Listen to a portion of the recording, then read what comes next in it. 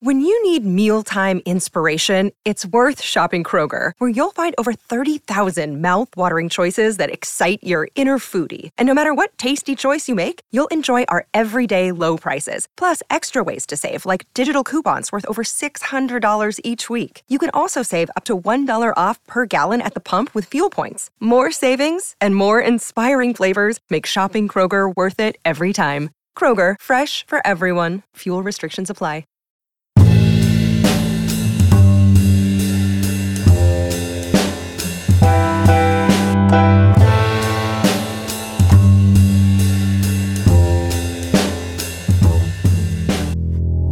Welcome back, ladies and gentlemen, to the latest edition of the Woke Bros. Of course, I'm your co-host, Big Waz, a.k.a. Wozni Lambre, and I'm joined, as always, by my brother on the west side, Nando Vila. What's up, man?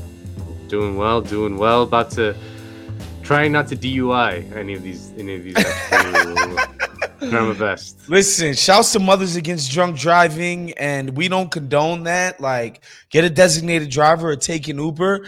However, there's some funny ass shit going on in Democratic politics, and we're gonna get into that towards the end of the show. First things first, I just realized as I got on to record this that I'm wearing the exact same shirt that I was wearing last week on the show. Just two weeks in a row, I'm wearing the same shirt. Shouts to the Rosses by my crib. I bought this nice NBA shirt that I could work out in. And I'm really digging it. But first, man, a lot of pretty pivotal elections happened. I guess all elections are pretty fucking pivotal at this point. Happened here in the great state of California. Here we had the mayoral. What was this exactly, Nando? It's a jungle. They call it a jungle primary. Okay. Yeah. Basically, it's not like your classic kind of party primaries, like the way, like, Bernie ran against Hillary in the Democratic primary. It's like there's like a bunch of people kind of run, doesn't matter what party they are. And then if anyone gets above 50%, they win. But if you don't, then like the top two go up to if no one gets 50% or more, than the top two go on to the runoff in November, which is like the kind of quote unquote real election. Yeah, and so what ended up happening is that Karen Bass, who Nando damned with fate praise before the show by calling her, quote, a not terrible Democrat. Yeah. Which look, man, that statement's gonna have resonance when we get into what we get into later on in the show. And Rick Caruso, who's like, an uber wealthy guy. And so they will be going up against one another. For people who don't know Rick Caruso, I felt this race interesting in two ways. Simply because because I'm lazy and I'm a bad civilian, I'm still registered in New York State to vote. Right. I don't vote in California. And two, like, a couple of things. All of my lib friends on social just like panic posting, guys, Caruso's gonna get the 51%. Guys, we can't. This will be doomed. Kid Caruso, like they hate Caruso. My good lib friends. And the second thing I noticed about his candidacy, Nando, he's the candidate to the stars. Kim Kardashian endorsement, Snoop Dogg endorsement, like just all kinds of celebrities. Elon Musk. And, like, it was just fucking hilarious. Katy Perry. Like he got all these celebrity endorsements. And then, of course, because I think we're still in the midst of what my man Pascal Robert calls the Great Awakening. Karen Bass, a professional, great resume, black woman running on the other side. A lot of my good liberals, especially, the black yuppie set that I tend to know here in LA. It was like, this strong black woman needs our support and yada, yada, yada. Nobody was really, I'm not going to lie, nobody was, not that I was looking for them to, but nobody was like, yo, this chick supports this, or she supports that, or Rick Caruso supports this. it was kind of just like, Caruso, bad, bad, bad, evil. And Karen Bass, she's a great woke. Well, she will represent a woke progress, right? Yeah. And it's interesting because I feel like in LA, the only thing people care about right now is the homelessness situation. And I'm assuming people are going to vote for whoever they think is going to most effectively deal with it. Yeah, well, or who most effectively campaigns right on that issue. And neither of them going to do anything about it. I mean, so Rick Caruso, it's worth pointing out, Rick Caruso is a Republican. Okay, this is like how funny these celebrity endorsements are, because like he was a Republican his whole life. He's a billionaire real estate developer. He developed the Grove, in Hollywood. I like the Grove. It's a cute little place. It's like a place where I take people who are visiting LA. I'm like, oh, let me take you to this outdoor mall. It's cute. Yeah. The trolley. It's nice at Christmas. Farmers market. Yeah. It's a cool little spot. Yeah. So he did that. He's a billionaire. He's a Republican. Like 2 seconds before he decided to run for mayor, he switched to Democrat because LA is, Democrat.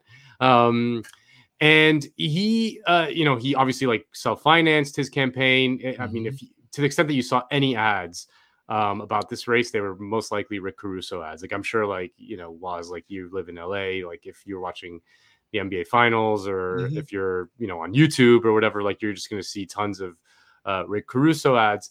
And yeah, man, he's been very effective at getting a lot of these celebs to endorse him. I'm looking here at a LA Mag list. Okay, Katy Perry, Snoop Dogg, Wolfgang Puck, Elon Musk. Elon Musk said Los Angeles is fortunate to have someone like Rick Caruso running for mayor. He's awesome. Gwyneth Paltrow, Kim Kardashian, Kris Jenner, Ted Sarandos, Maria Shriver, Scooter Braun, Snapchat CEO Evan Spiegel, George Lopez. This is crazy. Good shit. Which means he cut a check and these people endorsed him. Oh, yeah, probably. That's it. But I'm wondering if he was like still a Republican or like officially a Republican. He's obviously still a Republican, right? How many of them would have the balls to endorse him? Right. But my friend Josh Androsky, who's like very involved in local LA politics, he was very involved in the Hugo Soto Martinez campaign for city council, which who we interviewed on this show back in the day. He told me that Rick Caruso is basically Trump, except he's not funny, and that he's real estate guy, born into money guy, and is just a really egomaniac. Yeah. And he's been running basically on I would call it like a tough on homelessness platform, which I think, probably has a lot of purchase in LA. Hell yeah. But yeah, I mean, he for example, he's an advocate of this was, you're in New York, you're from New York, Bill Bratton's broken windows policy, of course, of policing. Rick Caruso has kind of endorsed that strategy for policing. And, he definitely sucks. I don't know. He definitely sucks. And Karen Bass, the Democrat who got in the runoff. You want to hear a quick list of celebs that endorsed Karen Bass? Absolutely. There's some funny ones too. Samuel L. Jackson. Hell yeah. Ken Jeong, the Asian guy. Of course. From whatchamacallit?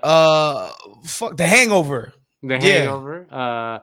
Great actor. Donald Glover, Magic Johnson, Steven Spielberg. Shouts to Donald Glover. He's a comrade. Yeah. No, he's not. He's an Andrew Yang guy. Is he really? I thought he was a comrade. No.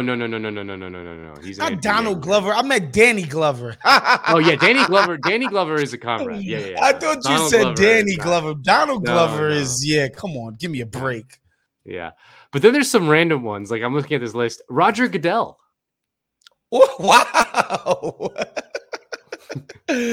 Roger Goodell. Yeah. I guess those daps at the NFL draft actually paid off in some type of way. Yep. We got John Legend. We got a bunch. But yeah, the all important celebrity primary. But Yeah, that's going to be the election in November. Is this kind of billionaire real estate developer guy who is pretty terrible, and Karen Bass, who's like fine. Mm-hmm. Talking to Josh, he was like, obviously, amongst those two, Karen Bass would be infinitely more preferable, but she's not like, I wouldn't even call her a progressive, let alone, comrade. Right. Yeah. But yeah.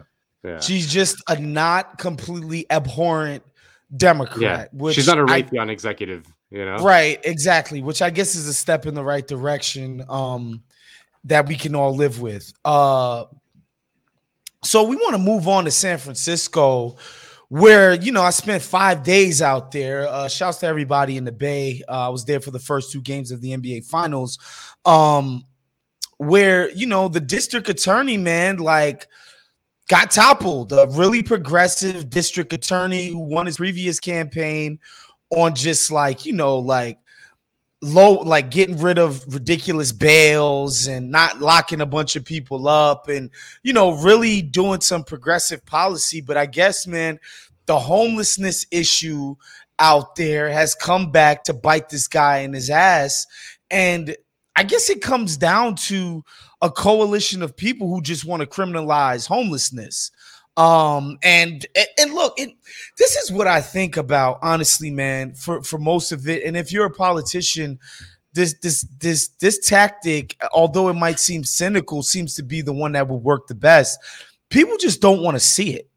They just don't want to have to look at homeless people. They don't care where you bring them. They don't care what becomes of them.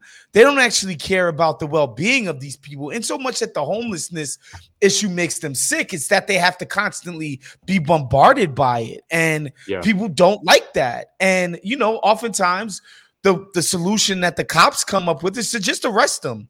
Like, yo, you got drugs on you, you're openly doing drugs, you're all this other stuff. Like, we're just going to put you in the damn pokey. And I guess that won out. Yeah, no, I mean, it's pretty, it's pretty bleak because, the sort of twin issues that are kind of rearing their heads, both in California and in a lot of cities around America, is either the reality or the perception of rising crime, and people argue about that stuff. And it's not really important, what the actual particulars are of it. But, there is this perception, at least, that there's rising crime, and there's some evidence to suggest that there is a rise in crime, and also just like the very dramatic rise in homelessness. I mean, there was a big spike in homelessness all over California and the country after 2008, but since the pandemic, it just like here in LA and in San Francisco, it's like really skyrocketed, and it's kind of warped the politics of the cities, because homelessness turns people into like full-on reactionaries. Like they don't, and the problem is that the solution to these issues is like very clear and obvious, which is that to solve crime, you basically need to fund social services, not just like social workers to deal with like criminals, but also like Medicare for all would reduce crime, and, better jobs would reduce crime. And all of these things are expensive and take a lot of time. And instead, what we do is the much cheaper option, which is just, basically criminalize everything and incarcerate. And that's the part that I think is important. Even when you talk about stuff like defund the police, right?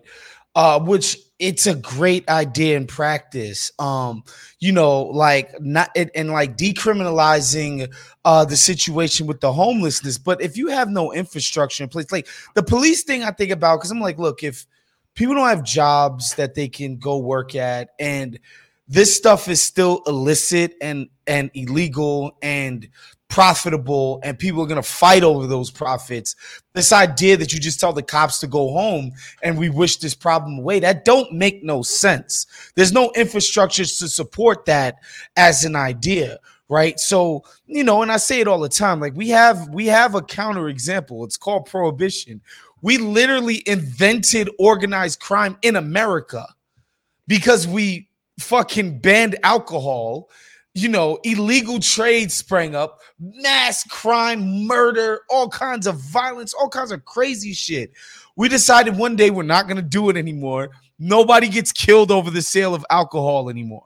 Right? Not that we don't have alcoholics still, not that there aren't some societal ills involved with the abuse of alcohol, but we got it regulated, we got it under control, and now there's no thing. Nobody passes out if somebody's drinking a beer in public, right? Like we have the counterexample of this, and I think that's what we need to do with drugs as well. Like I will just always feel that way. However, with the homeless problem, we can be less punitive in how we deal with the homelessness issues in places like New York, San Francisco, Los Angeles. But man, if we don't got nothing to do with these people, we have no programs to pump in. We can't support them in any way. We can't put them up in housing. We can't you're dealing with two bad choices here, which is fucking criminalize them or just let this shit be, goddamn Hamsterdam from The Wire, which nobody wants to deal with. Yeah. No, I mean, it's like, dude, I mean, I understand if you're, if you live in LA and you're just like a middle-class person and there's like a homeless person living on your street doing heroin and your wife or kids have to, or whatever, like you again, like you want them gone, whatever it takes. Like I understand that instinct. I mean, the solution to homelessness is not fucking rocket science. Like other countries and other cities have figured it out. Like, I mean, I don't know. I was just in Spain. You walk around Spain, you don't see homeless people. You just don't. Like they don't, like it's not like it is here, that there is when you kind of put in housing laws that keep the cost of housing down, you will reduce the number of homeless. That's just the reality. Like that because in America we're having a housing cost issue that is just unbelievable, both in terms of rents, but also in housing prices, all that shit, like that leads to a rise in homelessness. Like it's not rocket science. Like you need more affordable housing, and as well as shelters to put people in when they can't even afford that. But again, those things take a lot of money, they take a lot of time, and they take a lot of political will that just doesn't exist in a system like ours that disperses powers to local communities. We think of local communities as like these kind of nice, quaint things, but the smaller, this is something that Amber Lee Frost always talks about, that the smaller the political unit, the more reactionary it is, like your family, like you'll do anything to protect your family, right? Like you would murder someone, you know what I mean? Right. Like, you know what I mean? Like the smaller the political unit, the more reactionary your instinct is. The larger it gets, the kind of more progressive it gets. So if we didn't have this kind of insane federal system in which like 50 well-organized neighbors can block any homeless shelter in their neighborhood, because they can like go show up to city council meetings and shit like that most normal people don't do, then you're just never going to get a solution to the problem, really. I mean, fundamentally, like in other countries where the central government has much more power, the central government just like, okay, like this is our country. Where do we have a homelessness crisis? Okay, there we need more housing. We're just going to force that city to do it. You know what I mean? And they make the decision elsewhere, and it frankly works out better. But here, like, because we have these kind of this very loose federal system in which like 50 neighbors can organize and block something and just say like you're not allowed to make a housing unit that's more than 3 floors high, and and you're in the middle of San Francisco in a legitimate fucking housing crisis where you shipping people off to Sacramento and God knows where because they can no longer afford to live in the city that they grew up in and that they even work in, oftentimes like civil servants and shit, and you have a problem on your hands. And you sent me this story through a New York Times article, and in the article they mentioned like, this comes at a time where Democrats nationally are trying to figure out what their messaging is on stuff like homelessness or stuff like policing, which middle class suburbanites and people like that, they're a lot more conservative on those issues than normal. And my instinct was to be like, man, why are we making this a national referendum of San Francisco, which is a hyper specific city, right? Like I think about Uvalde, right? Like that shooting in the sticks in the middle of fucking nowhere. You can't make that a referendum on policing. Like that police department has absolutely nothing in common with the NYPD. There is no overlap. There is no crossover. They call themselves cops, but the NYPD in its sheer numbers, money, like militants, like you can't compare what those cats do over there in that dusty ass town to what NYPD, which can legitimately be considered a fucking army. Okay. A little mini army, right? It's larger than most countries' armies.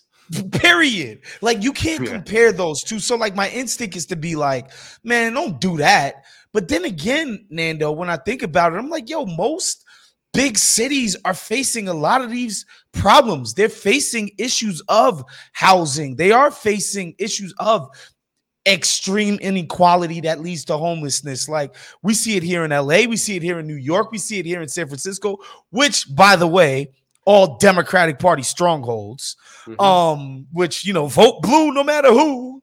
Vote, just vote. Nando, vote. Don't bitch, vote. Because, you know, that's going to be our salvation, which, you know, when Barry's patronizing us like that, the other part he's saying is like, vote for Democrats. That's what he's implying. Like, just vote and everything is going to be great. You know, I do wonder what the Democrats are going to do about this because guess what? Their last and only strongholds left are these major cities. What they're going to do is they're going to move to the right, but it's the same thing.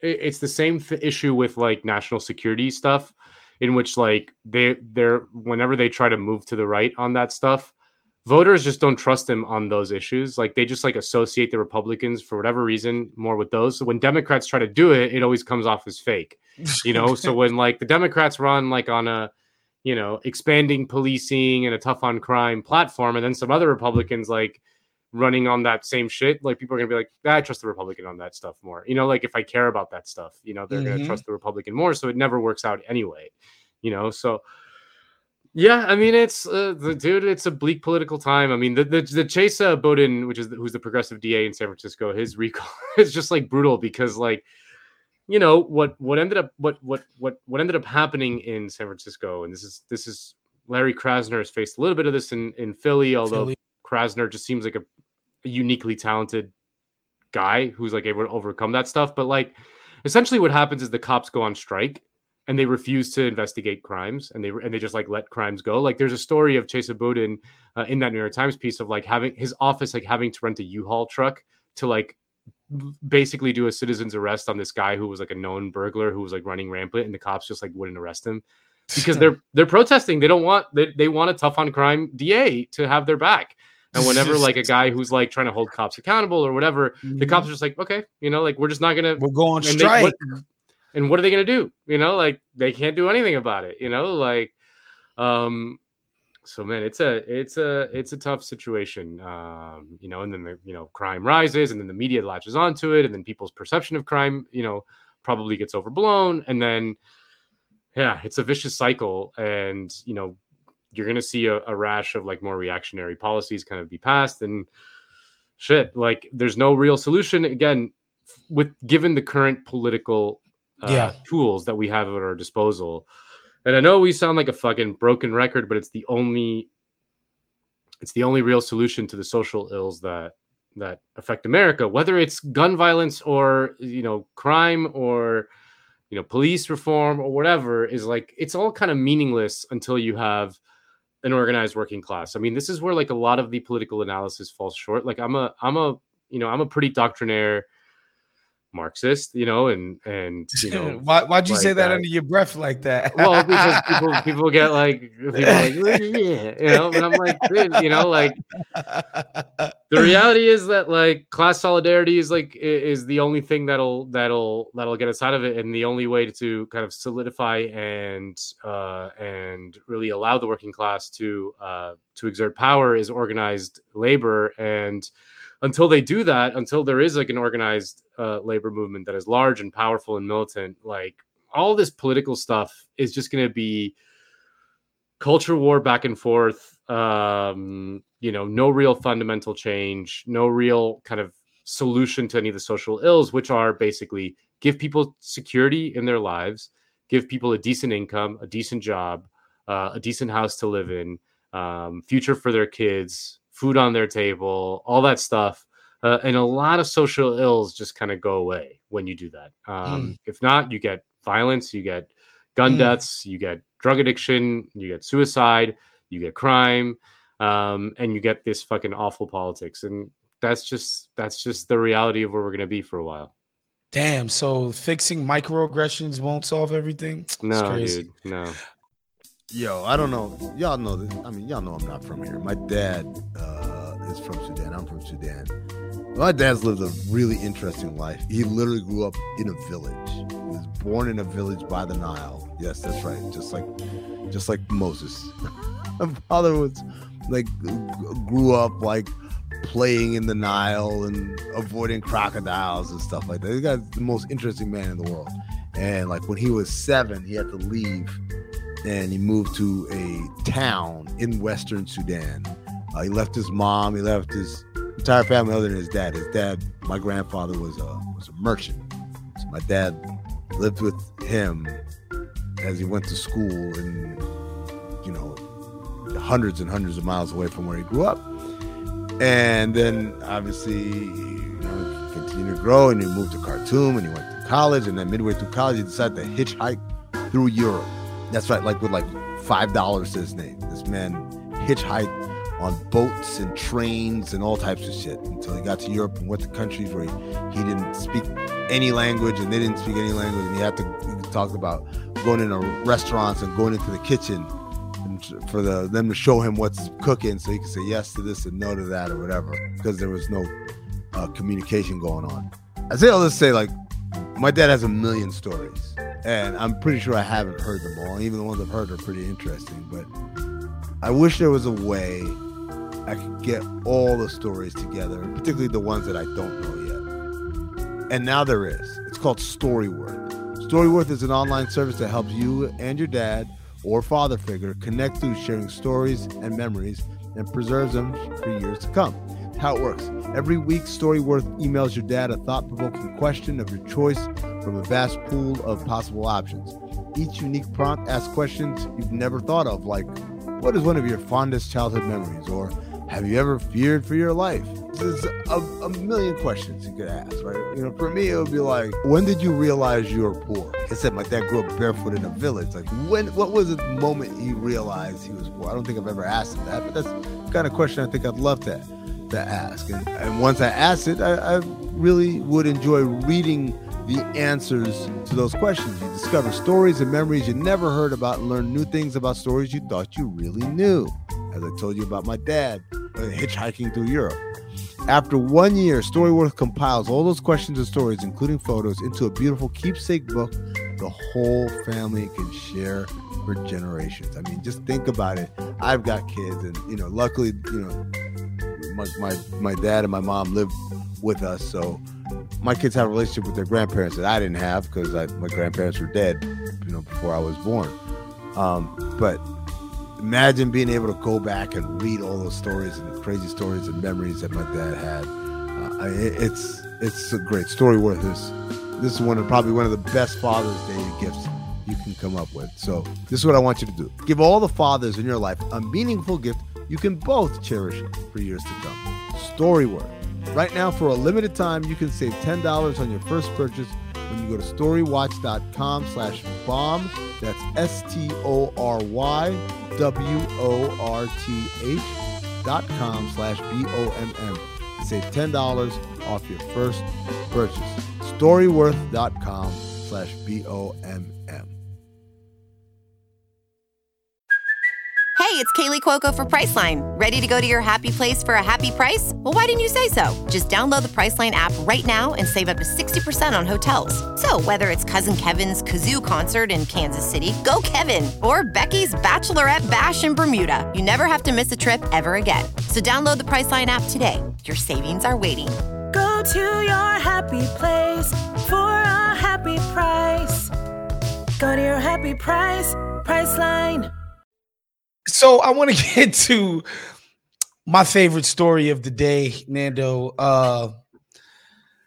The second most or third most powerful Democrat in America, a woman you guys might have heard of, Nancy Pelosi, recently had to do some financial disclosures, Nando.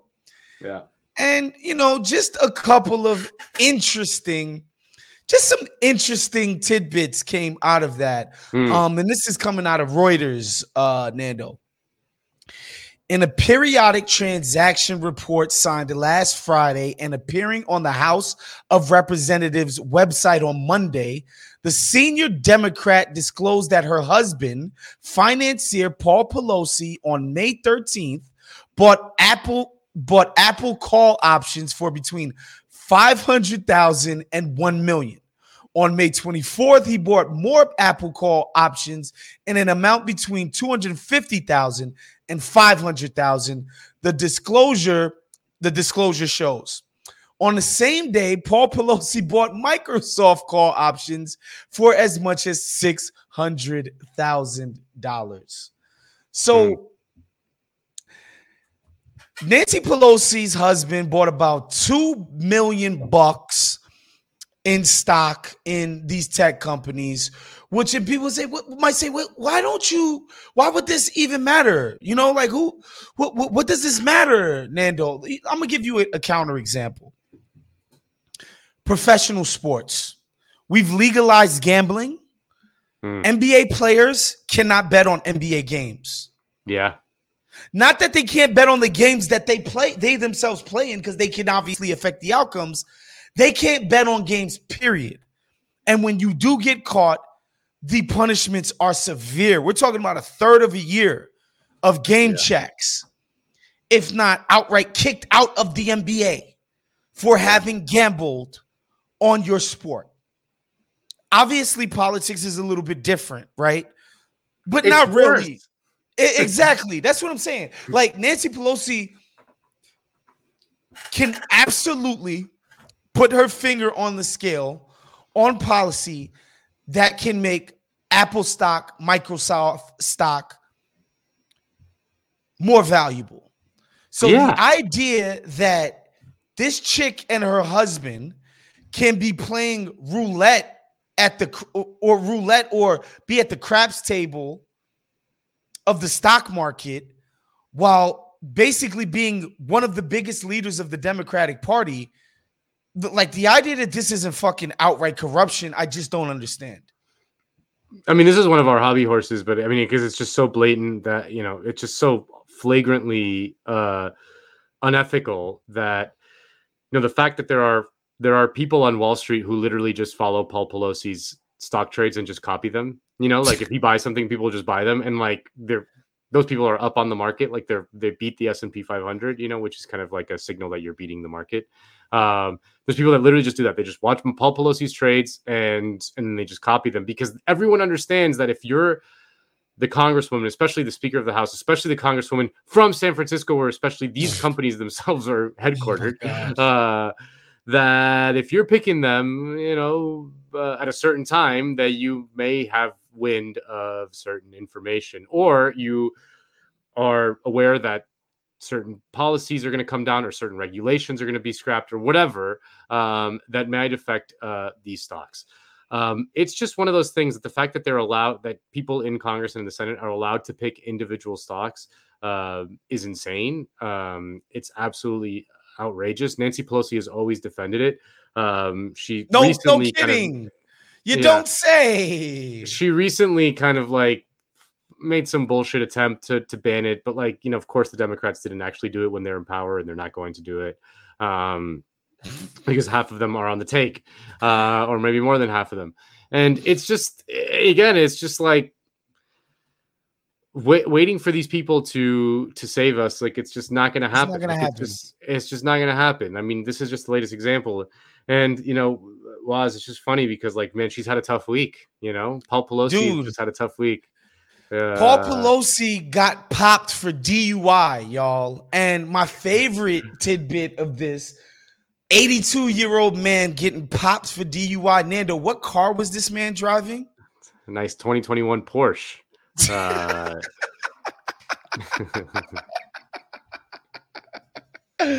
10:30 p.m. Oh my God. They were called to the scene at 10:30 p.m. He was arrested about an hour later with a DUI. And yeah, bail was set to $5,000. I just love the idea of like an 82-year-old man. I mean, I wouldn't trust an 82-year-old man behind the wheel, Stone sober, right? Stone sober at noon. After a few drinks, Paul Pelosi, man, you're really taking a chance there, and it's just, no, who cares? Nothing's gonna happen. It's just he's just gonna count his millions again. Nancy Pelosi, one of the richest members of Congress by far, and there was this cover of New York Mag cover on Dianne Feinstein, which is just I can't believe they actually wrote this piece, basically kind of defending Feinstein from like the wave of articles about her that basically say that she's just completely gone mentally, and she's a senator from the most populous state in America, and she's also rich as fuck. She's got like a Lake Tahoe house right on the water that's like worth like $40 million or something crazy like that. These are the liberals who are supposed to champions of the people.